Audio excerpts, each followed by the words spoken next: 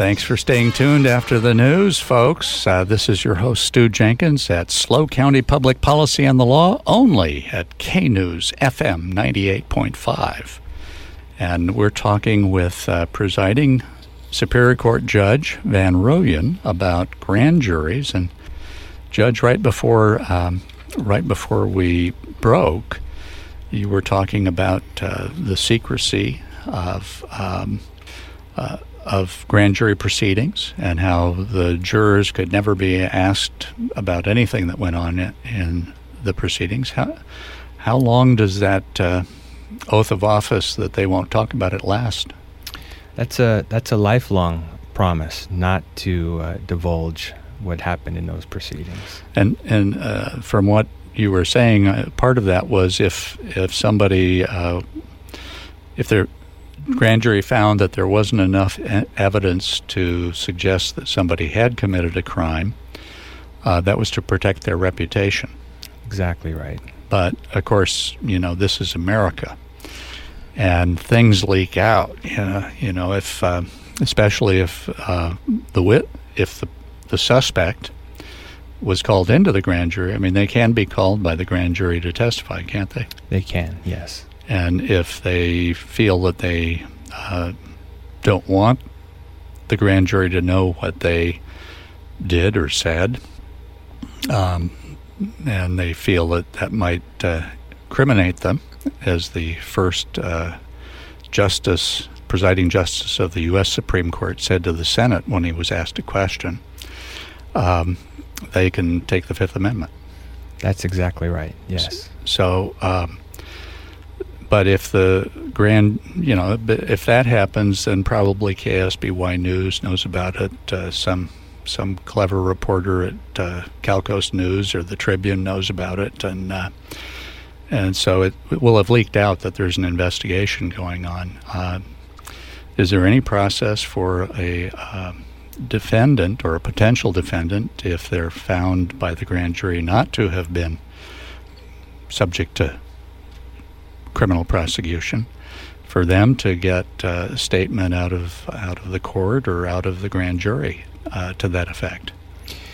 There's a process for applying to the presiding judge for release of some of that information, or release of that information, right? Which could protect somebody's reputation. Exactly right. So that the news media then would know that, okay, maybe they're not absolved, but maybe they're not guilty either. So that, you said 19 grand jurors and 11 alternates. It's a lot of people. If they start meeting, are there other ways that they can subpoena or gather information besides having the district attorney or the attorney general bring them information? Yeah. So, what are the powers of the grand jury? It's an interesting question. They do have the power to subpoena documents. They have the power to subpoena people to come in and be interviewed. If the district attorney or the attorney general is presenting information, they have the power to return an indictment. The standing grand jury, their power is mainly the power of publicity. So they, after they do their investigations, review the documents, talk to the people that they need to talk to, they will generate a report that comes to me or whoever the presiding judge is. Mm-hmm. And then the presiding judge will read that, and that gets filed on the court's website, and the agency that the grand jury is looking into is required to respond to the findings of the grand jury. So that could be a city agency or a county agency or a special district agency, a water district, for instance. That's right. And I saw in some of the statutes they can even go visit the prison and examine how the prison's being operated, even though that's a state agency.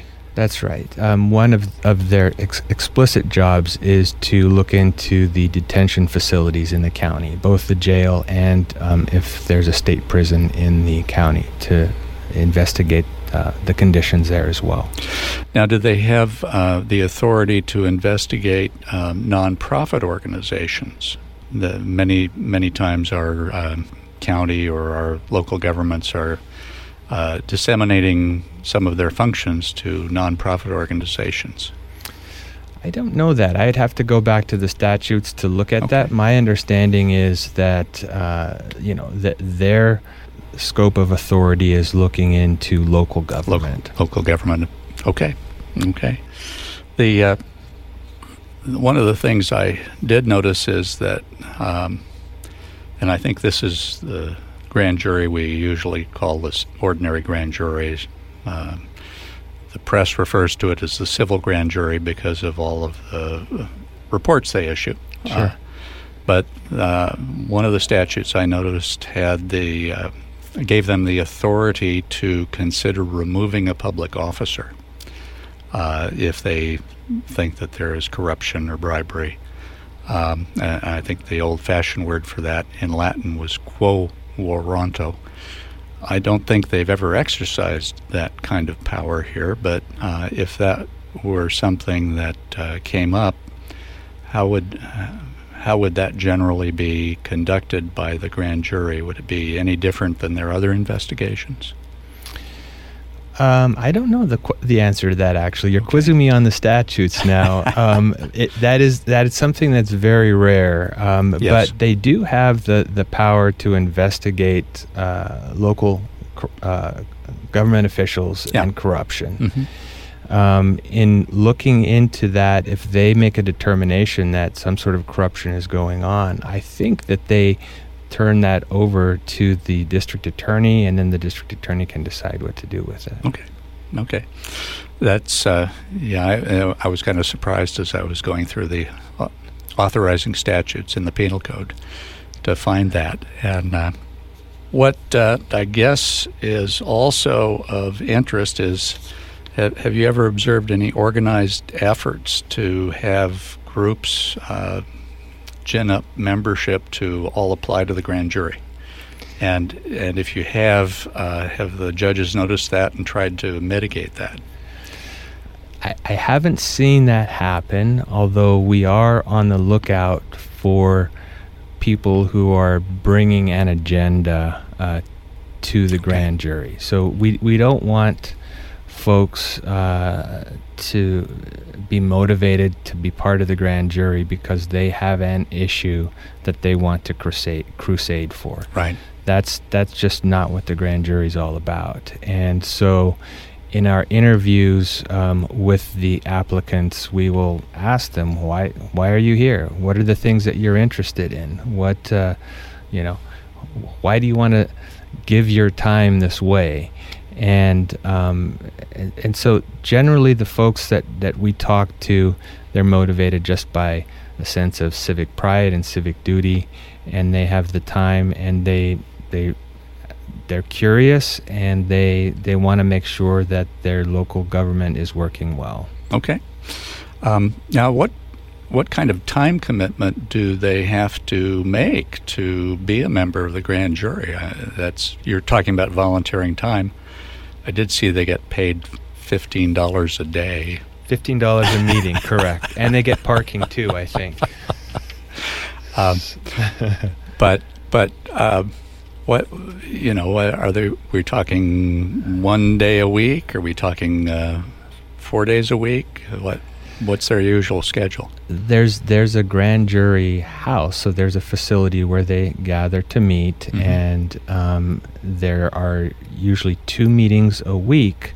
But then outside of those meetings where the entire grand jury gets together, there's subcommittees, and there are people who are given tasks to do in terms of the investigations. And so we tell people that it could be up to 20 hours a week, which is, people are signing up for a half-time job for a year, which is a big ask. Wow. That is a commitment, and you have to honor the people who make that commitment. Absolutely. Now, you said that there's committees. Years ago, I got invited to go to the grand jury to talk about Port San Luis Harbor District, which I had been a commissioner on many, many years before. And I was president of the Lighthouse Keepers, but they were investigating the Harbor District for something. I don't remember what it was. That was an invitation to go. Right. And I think most people would respond to an invitation. I guess the question is, if there's a subpoena issued, or an invitation, do those get generated out of the committees, or do those have to come from the foreman, or go through the district attorney's office or the judge? They don't have to go through the district attorney's office or the judge. So I guess we're coming up on a hard break. We're going to come back to this discussion. Stay tuned to SLO County Public Policy and the Law and Judge Van Rooyen.